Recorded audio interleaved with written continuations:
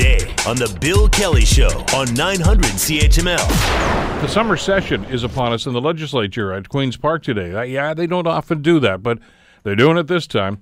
The Ontario PC government says that they have three main priorities and a number of other areas of business that they have to attend to today in that session. Joining us to talk about this is Alan Carter, of course, Global News anchor at 5:30 and 6 and Queen's Park Bureau Chief. How are you doing this morning, Alan?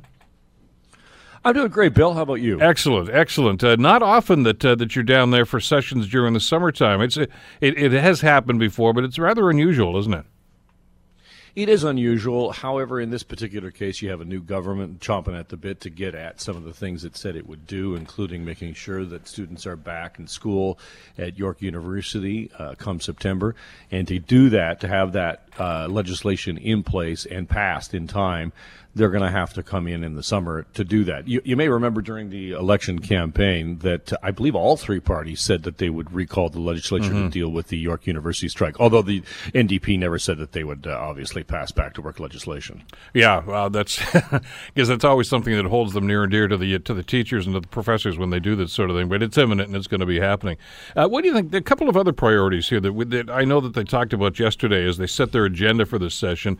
One of them is, I guess, really no surprise, cap and trade, because the Premier Ford's already talked about that and how he wants to get rid of it altogether.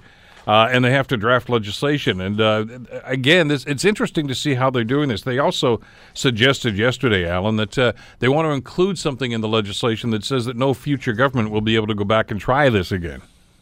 Yeah, isn't that interesting? Now, what they said is that they would take out any legislation, they would alter any legislation that would allow a future government to put cap and trade or any kind of price in carbon whatsoever. It's tough to know exactly what that means. They didn't specify. You know, the Ford government is a little short on specifics on a lot of things, and that's the case in this instance as well. I think anytime you hear that, you just remember that any legislation that the Conservatives can change right now, a future government can also change in the future. Yeah, I mean, that may sound great to the base there for these sorts of things, but the reality is one of the first jobs that any government takes as soon as they take office is, okay, what don't we like about what they did, and let's see what we can do to do this. And in fact, that's what he's going to do with some of the legislation, obviously cap and trade being one of those things.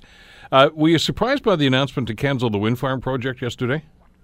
Well, I think a lot of people were caught off guard by that simply because it wasn't a major issue in the campaign. And here it was in their top three priorities that didn't include firing the head of Hydro One, which you may remember Mr. Ford said a number of times on the campaign trail that was going to be job one. His first order of business was to get in there and fire the $6 million man, he said. Well, that's obviously not in their top three. But instead, what is in their top three is canceling this wind farm that got its final approval during the writ period, right before the election. And, Bill, I don't know if this rings any bells with you, a provincial government promising to cancel an energy project that's already kind of half built. Is that It rings a bell, yeah. So already now we have, the owners of this wind farm saying this thing is going to be $100 million to, they have the deal. They are, in the process of building these things and actually putting up the turbines. And so now for the government to come in and say, no, we've changed our mind. Well, we know what's happened with that in the past. So what we don't know yet is just how much taxpayer money this is going to cost. I wouldn't want to suggest that they were playing politics with this, but is it more than coincidence that this announcement was made yesterday by Government House Leader Todd Smith, and that happens to be in his riding? Well, that's terribly cynical of you, Bill. I'm sorry. Yeah. Please, if you could up your optimism quotient for us, that would be great. Obviously, that wasn't really lost on anyone. That the top three priorities happens to be, something right in the backyard of the Government House Speaker. The Bill Kelly Show, weekdays from 9 to noon on 900 CHML.